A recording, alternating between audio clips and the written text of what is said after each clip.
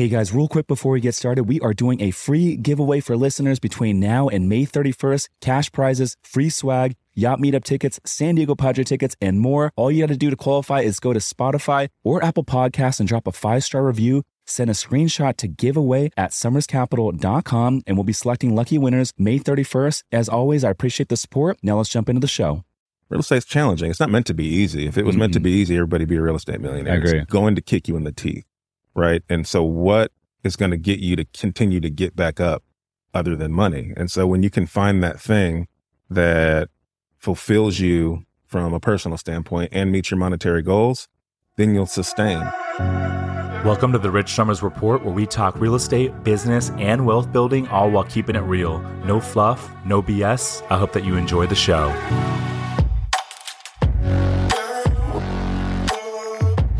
All right, guys, welcome to another episode of The Report. Today, we are back in the studio, and we got some sunshine out here in San Diego.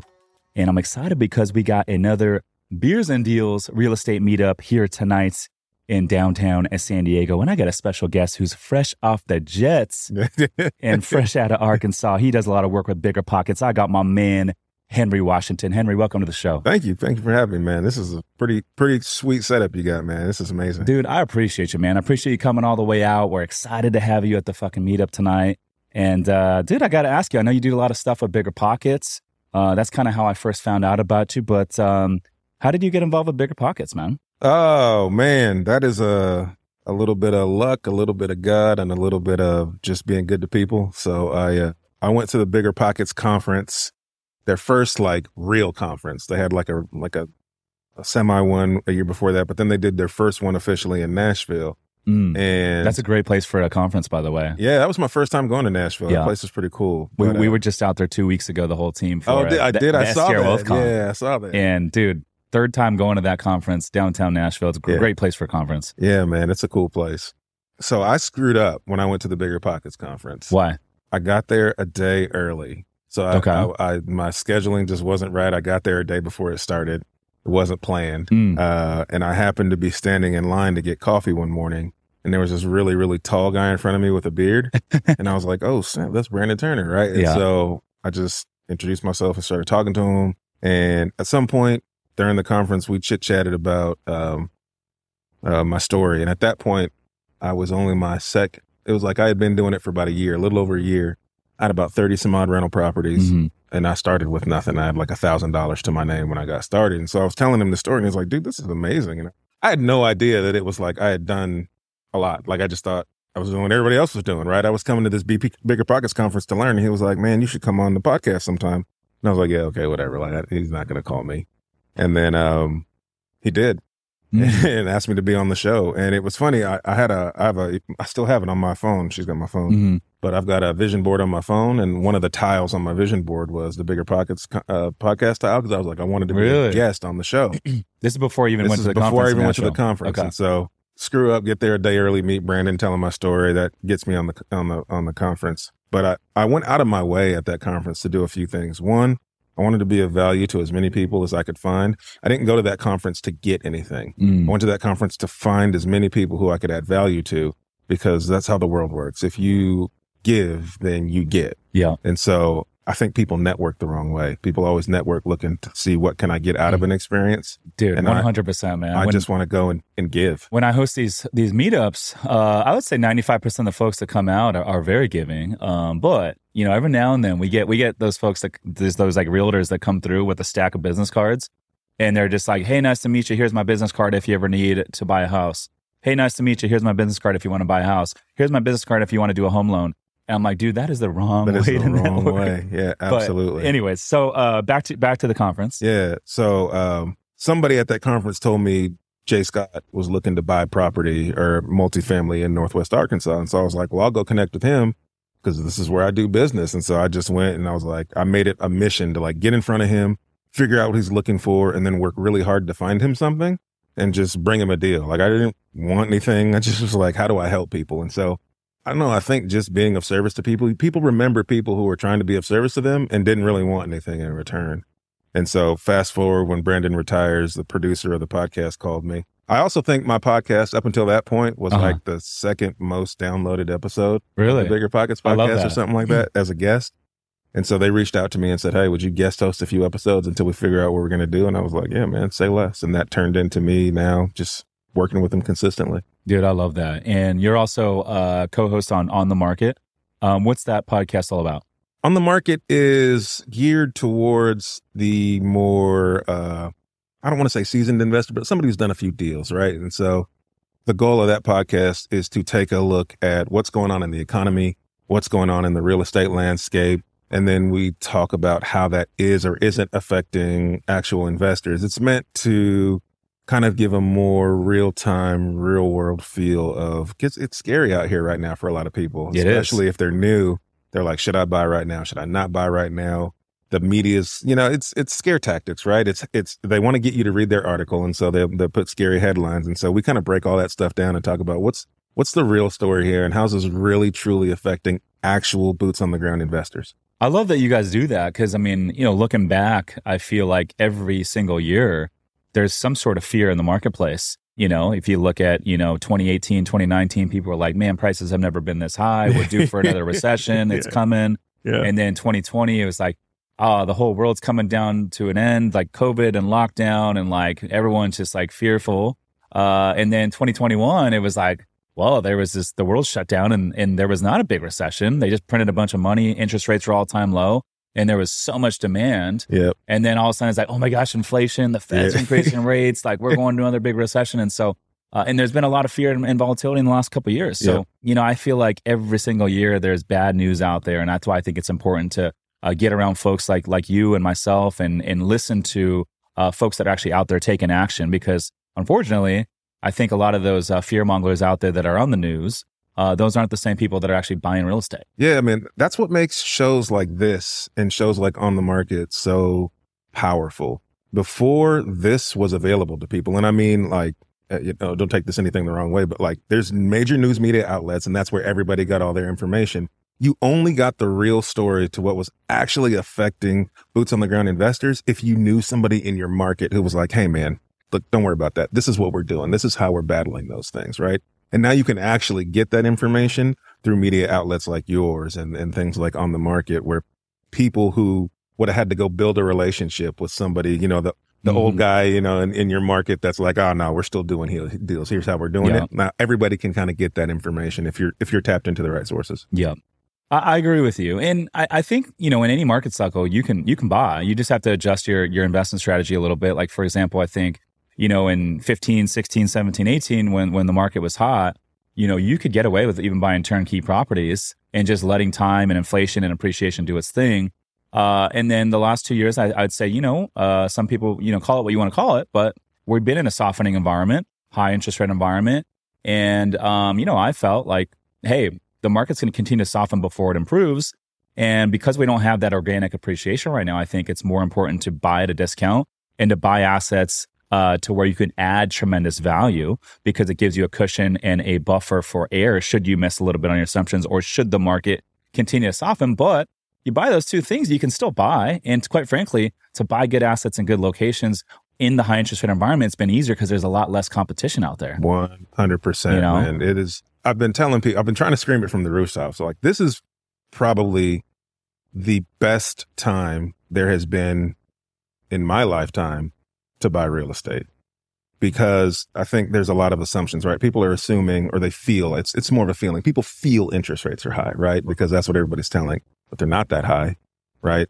My parents paid like 12, 13% interest when they bought a house, right? Like if you look at the scale of interest rates over time, they're pretty normal right now. They're pretty average.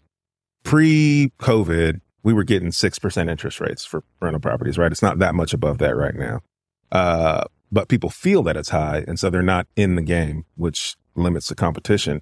And then the other thing people feel is they feel like prices are high. And I get they are high if you compare them to last year. But if you fast forward 3 or 4 years, if rates come down, these prices are just going to go up. So we're actually in a market where you can buy at a discount with limited competition at a lower price.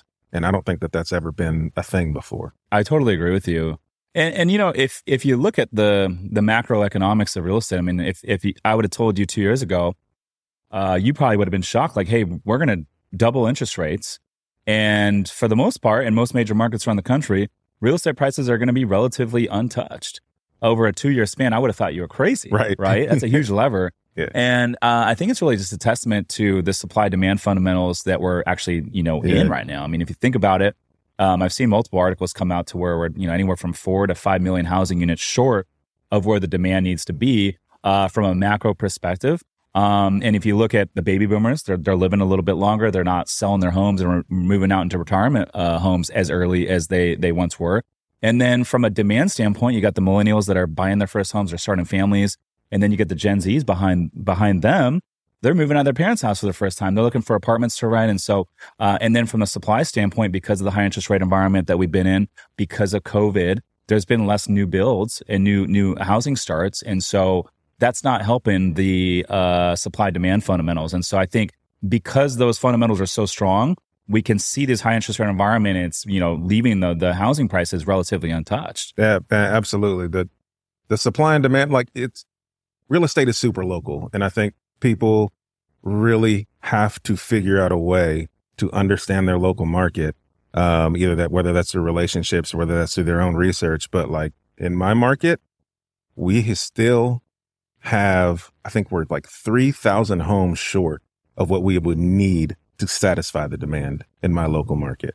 Right. And so what that tells me is if I can buy a good property at a good price, and if I'm going to flip it, I know I can sell it as long as I make that product decent. It's not like 2021 where you could put lipstick on a pig and sell anything, right?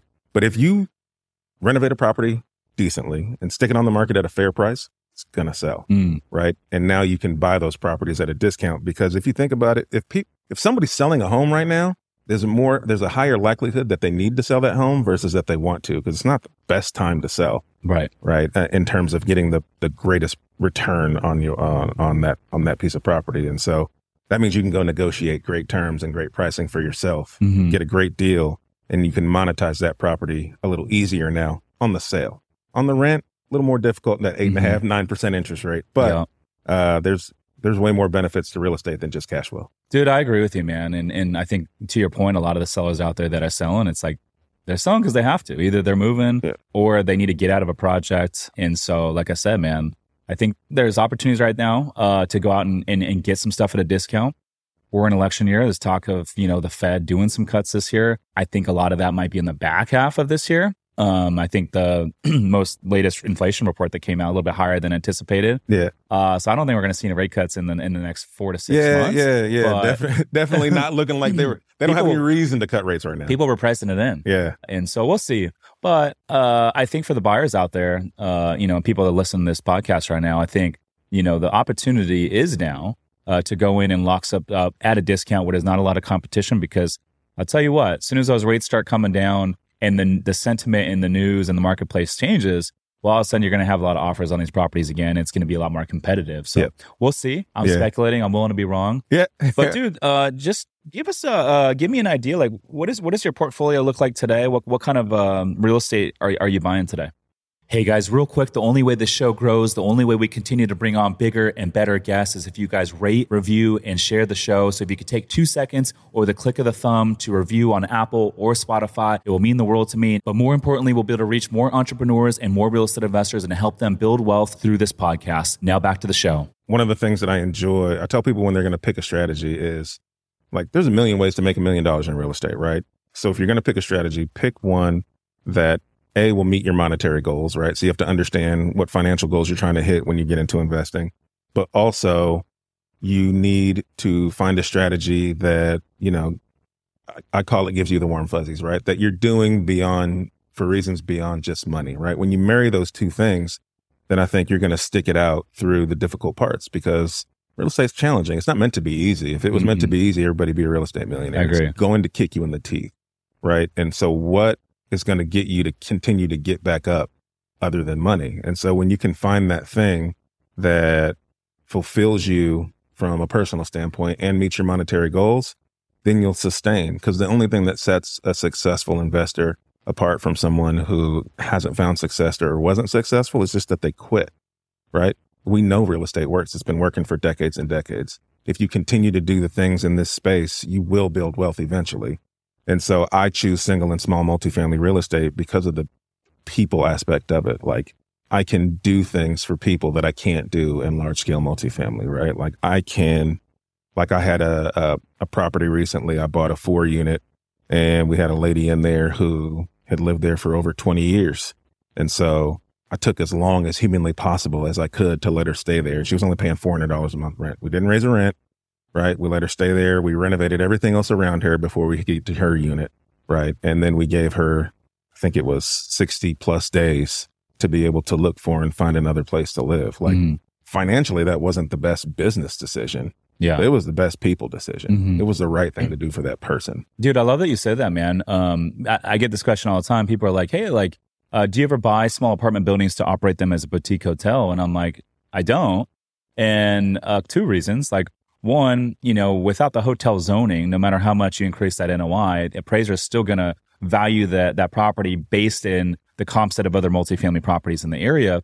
But number 2, which I think is the most important reason that piggybacks off what you just said here, is like, I don't like kicking people out. It's like not really a feel-good aspect in doing that. So to go buy a 10-unit apartment building and kick out 10 families and then operate it as a hotel, that doesn't make you feel good. So I love that you said that, man. Yeah, man. This is a real estate is a people business. It's not a real estate business. It's a people business, that transaction real estate. It is. And if you can do this business in a way that uplifts people, I think you can be very successful. One of our mottos is we don't always make the best business decision, but we always try to make the best people decision. And if that people decision costs us money, we're okay with that. Because these are, in the single, small, multifamily space, you're dealing with, these are people's homes. Sometimes it's the only wealth that they've been able to build, right? And so I never want to walk into someone's home and see that exchange as a deal I need to close. Like, I want to walk in that home and see this as an exchange, like, you need help. Or else you wouldn't be talking to me, right? I have to buy at a discount. So there's a reason you're selling at a discount. And that reason typically you think is that you need to sell your home to get money to take care of whatever that problem is. And so sometimes we'll walk into somebody's home and we can help them without buying their house. And if that's what we need to do, then we're going to do that. I love that. How are you guys finding the majority of your deals? Mostly all the traditional ways. Right now, mostly direct mail marketing. It seems it's what's working best for us. It always just a little shifts. It was cold calling for a while, but that's not working as well. And so we're back doing a lot of direct mail that's sourcing a lot of our deals. But we've tried a little bit of everything. Done radio ads, and we've done radio ads, billboards. Yeah, radio's worked well. Billboards. Wow. Yeah, radio's worked well. Billboards didn't. I wouldn't say we've tested billboards long enough to know if it's beneficial or not, but radio ads has been. Give me an example of like what you would say in a radio ad. Yeah, so my radio ad, same thing that you would see on like a postcard or a piece of mail. It says, my name is Henry. We buy houses here in Northwest Arkansas. So it's all local radio station, right? We buy houses here in Northwest Arkansas. We'll buy anything regardless of the condition. We can close fast as quickly as you need to. You can have cash in as little as 7 to 14 days if that's what you're looking for. So we just kind of hit the pain points that someone who would need to sell at a discount would look for. I read the ad myself just because I want them to, it's more like building trust than having somebody at the radio read the ad for your business. And then with radio, it's just, they got to hear it over and over and over again. The more they hear it, the more it builds trust. So it's not a fast strategy, but it's been a lucrative one. Yeah. Yeah. And I can imagine, I don't listen to the radio, but for some of these, I'm also in small town America, right? So, small town America, but also for the demographic that are maybe selling these homes where they're like, hey, they need some help. Maybe those folks are listening to the radio, so it kind of makes sense. Yeah. So, dude, I'm curious. You said your episode "Bigger Pockets" was one of the most downloaded ones. I'm curious, like going back a little bit, how did you get your start in real estate investing? Oh man, I know people must resonate with your journey. But I'm curious, how did you get your start, man? Yeah, so I bought my first property 90 days after having a panic attack. So I had a panic attack because my wife, Jessica, and I got married fairly quickly. And shout out to Jessica, by the way. She's out here watching the podcast as we speak. Yep. We got married 1 year to the day that we met. So we met 365 days later, we got married. Dude, I love that. And that's a fast transition, right? Yeah. And I wasn't financially responsible before I'd gotten into real estate. I spent more than I made. And as a single male, I was fine living like that. But I got married and realized that wasn't okay. For now, somebody else was having to bear the weight of my poor financial decisions. And we tried to buy a house together. And the bank, the lender called me and said, if you want your wife to be able to buy a house, you can't be on the loan. Your credit's, it's hurting her opportunity to be able to be a homeowner. So that was a big shot in the gut. And it was like that wake up call to realize like, I've got to do something different financially. And then I had a panic attack the night after we were having a conversation about our future and what we were going to do in terms of kids and where we were going to live and, what our dream house looked like. And I just was realizing like, I can't afford anything that she wants and that I want for us. And so freaked out at 3 a.m. and started Googling how to make extra money. That led me to articles about real estate, saw normal people owned real estate, bought real estate. And so I made a decision at 3 a.m. that I was going to figure out how to buy real estate. I had none of the things that would make you think that it was a smart decision to think that. I had $1,000 to my name in savings. And I had bad credit, but for some reason, like the idea of buying real estate resonated with me. And so I just decided I was going to figure it out and woke up the next morning and told her we were going to be real estate investors. And she was like, yeah, okay, whatever. That's cool. And 90 days later, after a lot of research and a lot of, putting ourselves in intentional positions around other people, we were fortunate enough to find our first deal and changed our lives. So going back with the bank telling Jessica, hey, you guys can buy this house, but Henry's not going to be on the loan. Did you guys end up buying that, or you decided, hey, we're going to go buy an investment? Yeah, we bought instead? it. Oh, you bought it. Okay. I'm sorry. I apologize. She bought it. Okay. She allowed me to live there. Yeah. Yeah. And then 90 days later, you went and closed on the first investment property. Yeah. Gotcha. And what was that first deal for you? It was a single family home. Fix and flip, or? No, we kept it as a rental. One of the things that I just believe in is tell everybody what you're doing. Put it out into the universe, man, and the universe will give you the things that go with that thing. So I love doing that. Yeah. And it's like, it's a way to keep yourself accountable. Because if I put something out on social media, I tell everyone, hey, I'm going to do this, then I better fucking do it. You know what I mean? So it's like no better motivator. I don't understand when people try to keep secrets. I'm like, dude, if you really want to do something, put it out there for the universe. And man. Yeah. But you'll start to receive the things that come with that when you put it out there. And so I did. I started telling people I was an investor. I had no idea how to buy a house, but I was telling people I was a real estate investor just because that's what I wanted to be. And a buddy of mine heard that I was buying houses and he was in a tough spot with his house and called me and said, hey, I got to sell my house. I got to sell it in 30 days because I need the money to go buy this other property for my church. And as long as you can buy it in 30 days, I'll sell it to you at a huge discount. So he sold it to me for $115. It was worth $165. It was in good shape. I mean, I knew I'd been there. I knew it was a great house. And so he was like, as long as you can buy in 30 days, I'll sell it to you for that. Can you buy it in 30 days? And I was like, yep. I love that. Yep. I have no idea how, but yep. And how'd you finance that one?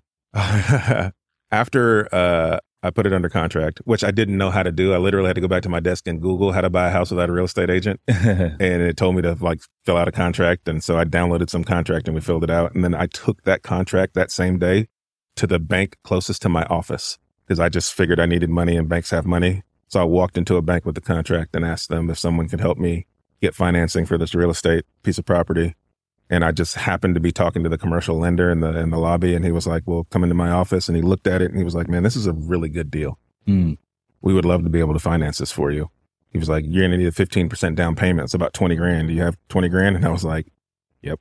Yeah. I did not have 20 grand. Yeah. But I was going to figure out how to get it. I like that. And you got to fake it till you make it. Yeah. So I ended up brainstorming with a now business partner, but then was just another investor on how I can find this money to buy this house. And he told me about 401k loans. I didn't know that was a thing. So I ended up borrowing the money from Jessica's 401k. Oh man. For us to buy that first property.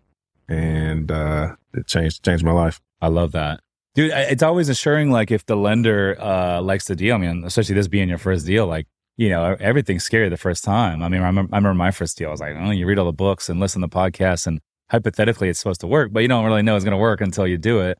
And then you got friends, family telling you what the hell are you doing? You're crazy. You're going to lose all your money. What are you thinking? and they tell you they're quick to outline all the risks. Yep. But work with a lender, and it's almost like a second line of underwriting. And so, the lenders they understand the market, and they're like, hey, this is actually a really good deal. We want to lend on it. Gives you a little bit of warm and fuzzies, Yeah, man. It definitely was that reassurance. But you can figure this business out, right? I think too many people want to go have all the steps laid out before they start and take the first step. Sometimes you just got to jump off the cliff and figure out how to open the parachute on the way down. Dude, I agree, man. The most successful people in life, they start and then they figure out how. They don't ask how to start.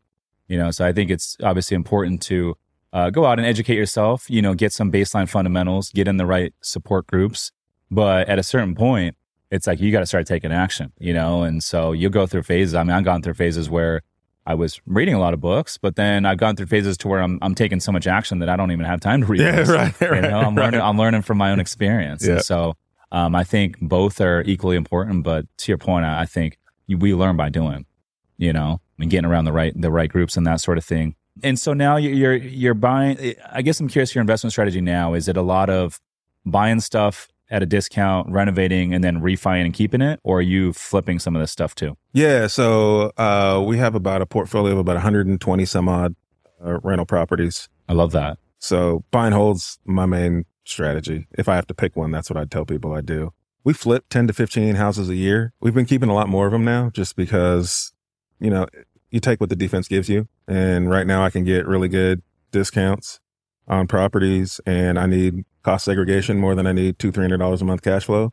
So we have been keeping them in order to help with the tax savings. But you also got to make money, right? Yeah. And with real estate, buy and hold, it's buy and hold. There's a long-term aspect in there. That's the and part is time, right? Yeah. And so they don't just make you money, oodles of money right away. It's time to build equity with those properties. And so you got to keep the lights on. So we flip houses in order to bring in income and keep things going.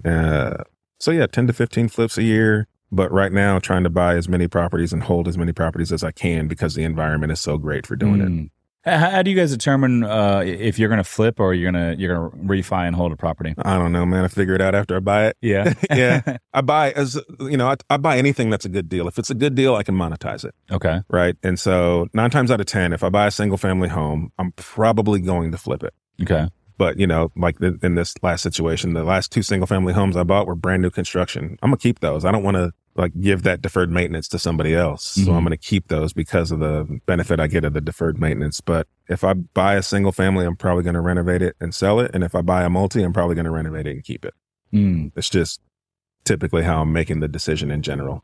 Are you buying mostly stuff in your local market, or are you going out of state? Mostly in my local market, a little bit out of state, like an hour or so outside of town. We've started to buy just because it's more of a cash flow market. Not great for flips in that market, but great for buy and holds. But typically it's an hour radius. Yeah. Give me an idea of because I have some multifamily stuff in Cincinnati, some of these areas where you can get price per door based a little bit cheaper. Give me an idea C-class, maybe blue collar stuff, Yep. Small multifamily in your market. What's the price per door? What do they sell for? And what's a 1 and 2 bedroom typically rent for? So in my market, distressed property price per door, if I can get something within my market, like my general Northwest Arkansas population, if I can get it for about $100,000 a door or a little bit less, that's typically pretty good. If I'm going to go an hour away where I was talking about, they're $75K a door, and then adding value to those, and then selling them at a higher price point. So, I mean, people are buying stuff in my market renovated at, $150,000 to $200,000 a door. So I'm trying to get it at about So that 100. multifamily you buy in your market for $100 a door, you can put $30 a door in, and it'd be worth $150,000, $160,000 a door. Absolutely. And what is one of those units rent for? A 1 bedroom and a 2 bedroom apartment? 1 bedroom, I'd say $1,000 now, $1,000 to $1,100. Wow. 2 bedroom, 12 to 13 or 14. 3, you can get 15 to 18, depending on where it is and if it has a backyard. Yeah, it's crazy because my very first deal was 11 unit apartment building in Cincinnati. I still own this property today, but I remember the 1 bedrooms were renting for $400. Mm-hmm. The 2 bedrooms were renting for maybe $550. Yeah. But I'm even in markets like Cincinnati, the inflation and the rent growth, it happens pretty quick, because now those ones that were renting for $400 are renting for $700, and then 2s are renting for almost $1,000 now. one bedroom at our house hack. What would we rent it for when we first bought it? 700. And what they just rent it for now? 12. Yeah. Damn. So almost double. This is a house hack we lived in. Yeah. Yeah. So 700 when we first bought it, and it's renting it's a little 1-bedroom house just by itself, like a mother-in-law suite, granny flat. Yeah. 1,100. It's crazy. I mean, the rents go up, and it actually. Yeah, I always look at CoStar data, and Phoenix led the nation for many years in terms of like rent growth, but Phoenix is kind of topping off now, and we're seeing the Midwest. A lot of these Midwest markets kind of lead the nation in rent growth right now, which I found pretty interesting. Yeah, man. There's a lot of. I'm seeing a lot of kind of the suburban towns, or the towns like an hour and a half outside of the major metros in the Midwest, are really doing well. So, that hour, 2 hours outside of the Nashvilles and places like that are really booming. No, I love that. By the way, man, rocking the black on black. Oh yeah, I'm rocking black on black as well, man. That is my wardrobe, like a funeral, bro. Yeah. This guy's ready. That is my wardrobe. Ready for the Beers and Deals meetup tonight, man. Let's do it. I like it. So I got to ask you, man. So working with Bigger Pockets, all these folks out there. I know there's a lot of folks that are involved with BP. What is that like? Are you guys doing a lot of live events? Are you guys doing in-person stuff, or is it all virtual stuff for the most part? They do a lot of virtual throughout the year. They do the one live event, the conference yearly, but work for them has been really good, man. I learned a lot of my information from Bigger Pockets when I first got started. So being able to, be a part of that platform now is super cool. We just got back from an event where they flew all the hosts out in order to kind of do, like podcast training, and we go over all the metrics and see what shows are doing well. So they're really trying to, make sure that their shows are improving and provide good, valuable information for investors as they try to get on this journey. And so that builds a lot of trust with the audience. And, I get to benefit from that trust by being a part of the community. Yeah, I like that. Are they pretty cool with, I know like Brandon Turner, and I've actually never met Brandon in person, but I'd love to at some point. But so I know he was the host of the Bigger Pockets podcast. Yeah. Now he's got his own podcast. Are they cool with you like being involved with BP, but then also kind of building your own brand on the side? Yeah, they encourage that for sure. Yeah, absolutely. I don't get any pushback from them on really anything I'm doing. Obviously, if you're under contract with them for some point, you have to represent them in the way that they want to be represented. But they're pretty open to, me doing my own thing. I think they have trust in us just as we have trust in them to take care of our image. You mentioned contracts. So do they actually negotiate some sort of like payment and pay scale for like you to jump on and do a lot of hosting and stuff like that? I mean, yeah. I mean, it's just like anything else. If anybody else wanted your time, right, then you can charge for your time if you choose to, or so you can have a there's needs to be a contract in place to make sure that, you represent them in the way that they want you to be represented. Who would you say out of all kind of like a TV deal, right? If you got a TV deal, you'd get a contract per episode kind of thing. Yeah, I like that. Yeah. That's big stuff right there. Who would say is your favorite person within like the BP kind of group? You're going to make me pick people. Yeah. Oh, man. I'm curious. Hot seat. Yeah. My favorite right now is my On the Market cast. They did just such a good job casting that show. Like, we feel like a family. Like we all chit chat with each other outside of the show, and we'll fly across the country and hang out with each other. I love that. So who's on that group? James Daniard, Kathy Fetke, and myself, and then Dave Myers, the host. Okay. And so we feel like a family every time we hang out. It's super fun. I'm going to go to LA and hang out with Kathy like next month. Are you? Yeah. I love that, dude. Yeah. I'll have to check out the show. I haven't heard it before, but I've heard of it, but I'll have to take a listen, man. Yeah, please do. I'm always looking for new podcasts and new content to listen to. So tell me, man, what are you working on this year, man? What kind of projects do you have going on in 2024 that you're most excited about? Yeah, man. Right now I'm working towards doubling my portfolio just because it's such a great time to buy. We talked a little bit about that, but I'm also growing my mentorship program and helping people kind of break into the real estate space and start to build wealth. And started that program maybe 2 years ago, and it's grown every year. And dude, man, I get more excited when my students are doing deals than when I find one, man. I love that. It makes me feel good, man. What do you guys do in your community? It's more focused on teaching people the acquisition process. So if I can teach, I tell my students, if I don't teach you anything other than how to be really, really good at finding good deals, you have a way to make money for the rest of your life. Because he who controls the deals makes the money, right? And so It's very, very heavily focused on acquisitions and then underwriting, figuring out ways to get deals financed. I tell people, I want you to be a fundamentally sound real estate investor, which means you need to know all the ways you can underwrite a deal. And then you piece together the financing for that deal in the way where that financing makes the most sense for the deal and makes the most sense for your financial situation, right? If you don't have 20%, you don't need to be using a conventional loan, but that's all people know sometimes. And so they're out here trying to buy deals and figure out how to get this down payment, and they can't do it, and same thing, like with creative financing. A lot of people only understand creative financing. And so they're trying to hammer every deal they find with some sort of creative financing, but that deal may not make sense for creative financing. An owner finance deal sounds great until you need $100,000 to renovate that property.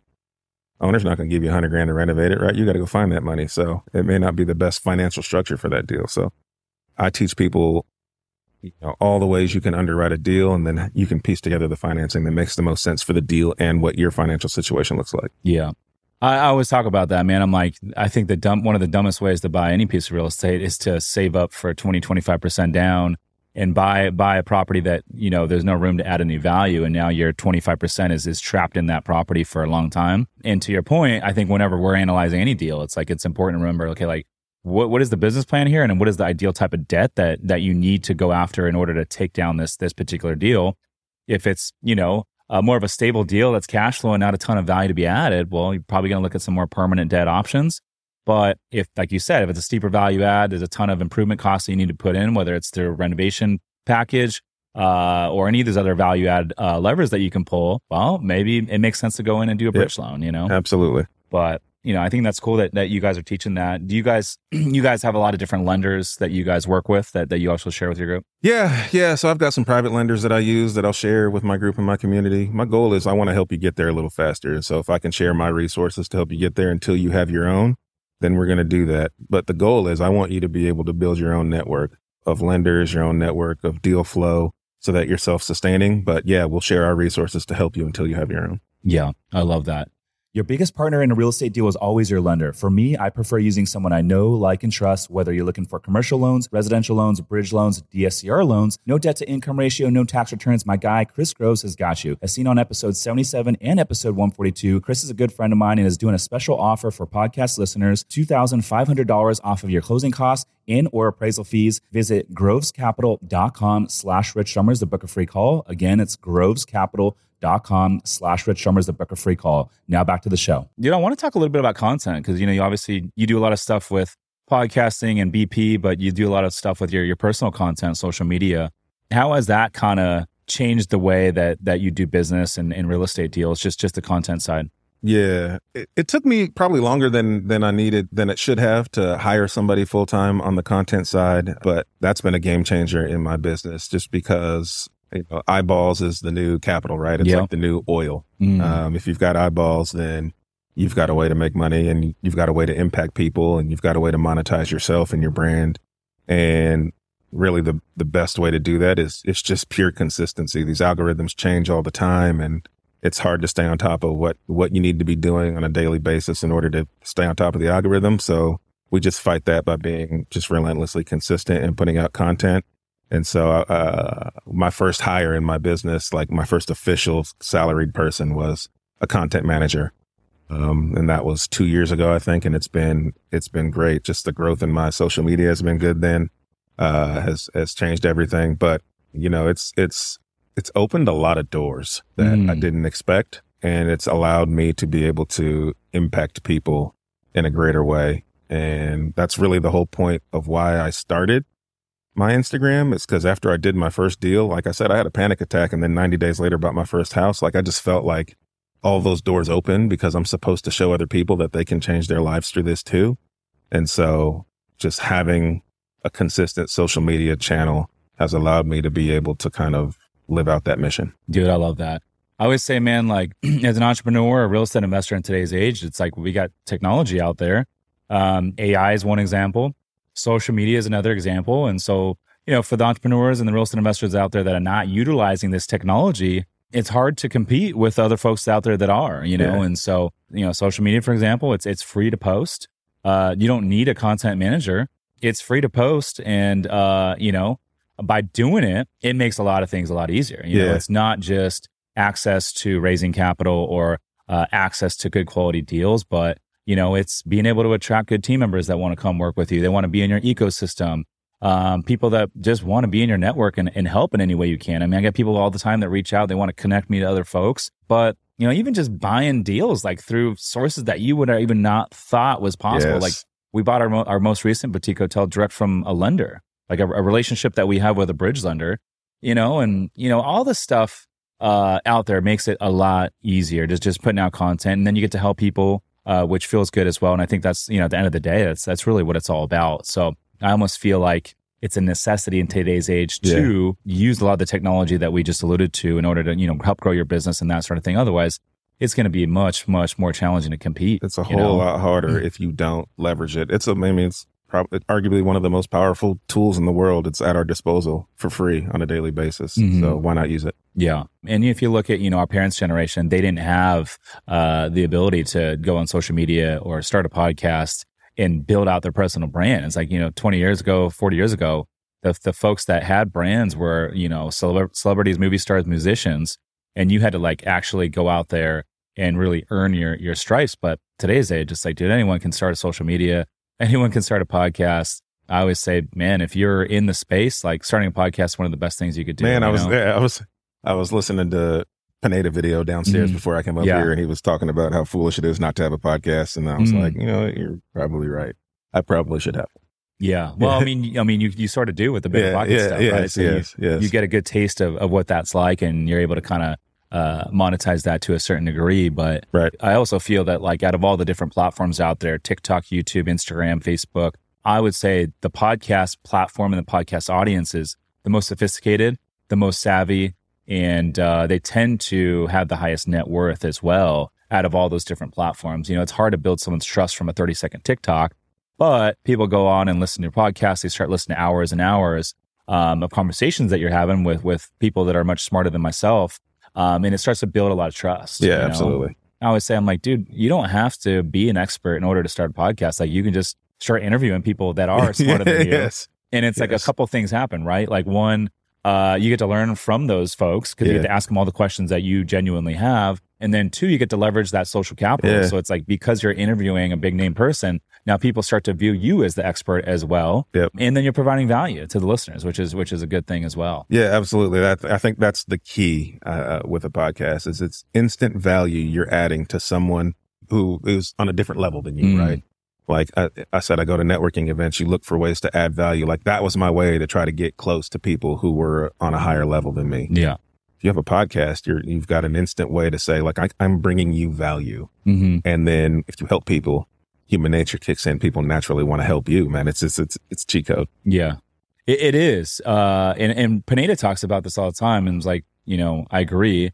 You got two types of people, right? You got content creators that, maybe they're not investing in real estate. Maybe they don't really have a real business and they make their money from affiliates and that's cool too. And they're good at putting out content and building the brand. And then you got people that are entrepreneurs and real estate investors that are good at making money within their prospective business. They're good at buying real estate, but they're not putting out any content. But I think the cheat code is someone that, can be on a scale of 1 to 10, maybe a level 7 or 8 in terms of real estate investing and business, but then also be a 7 or 8 in terms of putting out content and building the brand. And if you can do both of those at a decently high level, that's the fucking cheat code. Absolutely. Makes it easier to source clients, to source investors, to get, access to good quality deals, access to partnership opportunities.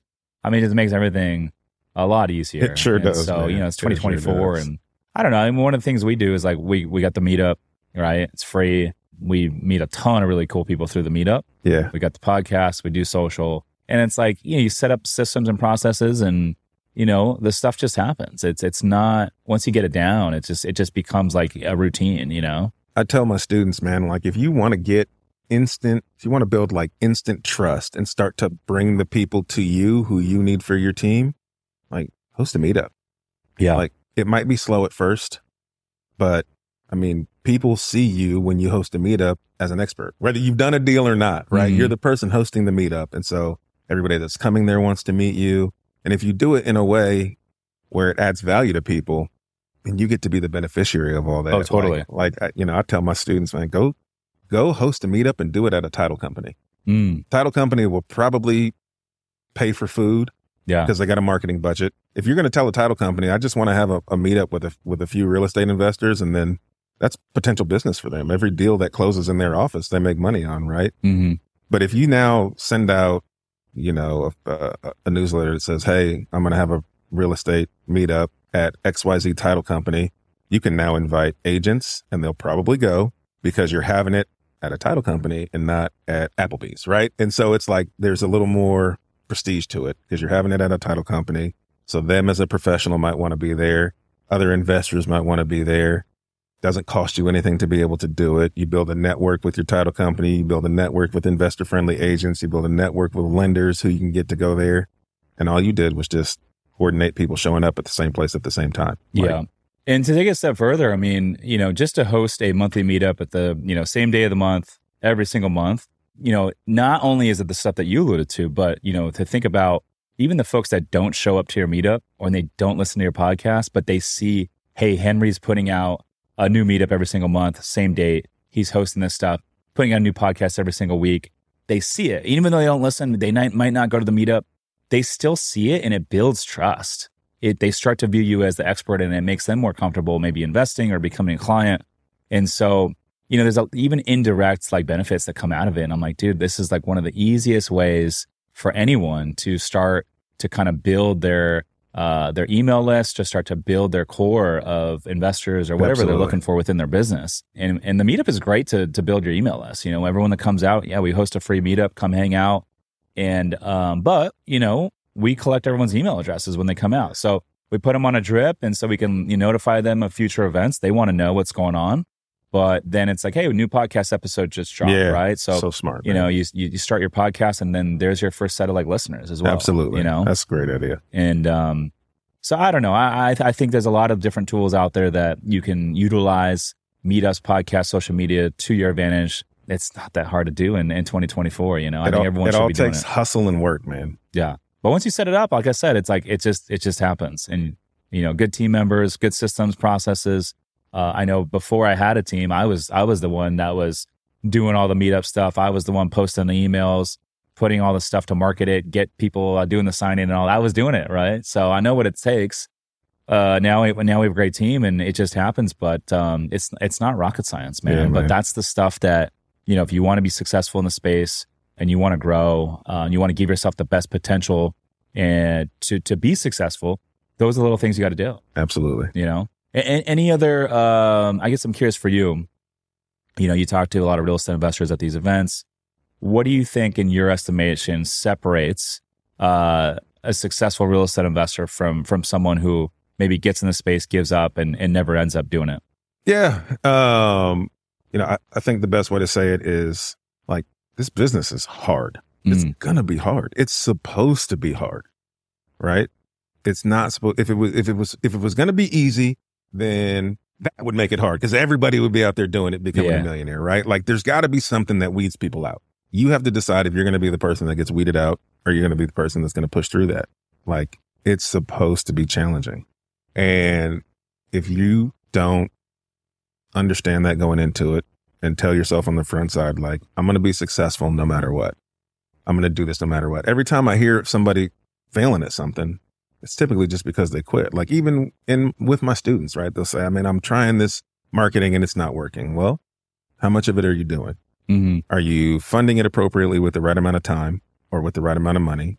And are you doing it for a long enough period for it to work? That part's hard, right? If you're going to do something, you got to commit to it for a certain period of time. I was having this conversation in my head outside. I was, because if I start a podcast, the only way I would start a podcast is if I'm going to commit to putting out at least one episode a week for 12 months, regardless of if I'm getting the views that I want, regardless of no matter what the metrics say, I got to be able to do it consistently for a year before I make a decision of was that a good business decision for me? You have to be relentlessly consistent in your pursuit. And I think people who fail in real estate are just people who gave up because it was hard, because something kicked them in the teeth and they quit because they spent money on some strategy that didn't work or because they got all the way to the closing table and a deal fell apart. And it's we've all had those hard days as entrepreneurs, man. It makes you just feel why am I even doing this? Dude. But then we get up and do it the next day anyway. right? Like we get kicked in the mouth, punched in the face so much. And every time I like break through to a new level and I unlock a new level, I'm like, fuck, it feels good. And then boom, next week I'm getting punched in the face again, right? And I'm like, oh fuck, who's another it's like gut wrenching. Like I don't think people understand. Like it's like it makes you feel like why am I putting myself through this? But yeah, you gotta keep pushing. You know, like we all go through it, and as you grow, it gets lonelier and lonelier, right? Yeah. But I always tell myself, and I'm like, you know what? Like when the shit gets bad, and you're dealing with shit that a lot of people don't understand, and they're never going to understand or see. That's why it's worth it to me, because this is the shit that most people are not willing to do, and that's why the reward's so high at the other end. You know, and I always say like things get overwhelming, things get challenging before the level up. Yep, absolutely. Are you going to give up before the level up? Because it's coming, right? Yes. That's why things are getting overwhelming, because you're about to level up. Yes. And so you're either going to run from it and give up, or you're going to push through and problem solve and get creative and figure it out. That's what 99% of people are not willing to do. That's why most people are not cut out to do this. But if you can stick to it, you can commit to it, figure it out, you will figure it out. I mean, when your back's up against the wall and you really want something in life, like when have you not figured it out? We always do. And if you just stick to it, figure it out, you will level up, and there will be a new level. And then you get to that next level, and then you're you get to do it all over again. Yeah, there's a whole other level, and it never stops, you know. Yeah. But I mean, I don't know. For me, man, I didn't realize this until a couple of years ago. I'm 38 years old, but like I didn't realize until recently, like what makes me happy is growth and progress.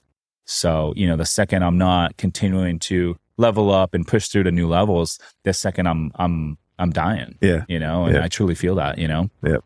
Yeah. I get that. Anyways, dude, I appreciate you coming on the pod, man. I'm excited to go over to the meetup and connect with you further, dude. How can folks get in touch with you and learn more about your mentorship program? Yeah, man. The best way to get a hold of me is on Instagram. I'm at the Henry Washington on Instagram, or check out my website. You can get there, www.seeyouattheclosingtable.com. Oh, that's a good domain. SEEYOUAT, theclosingtable.com. I love that. There it is. He's Henry Washington. I'm Rich Summers. Listeners, thanks for tuning in. We'll see you in the next one. Peace.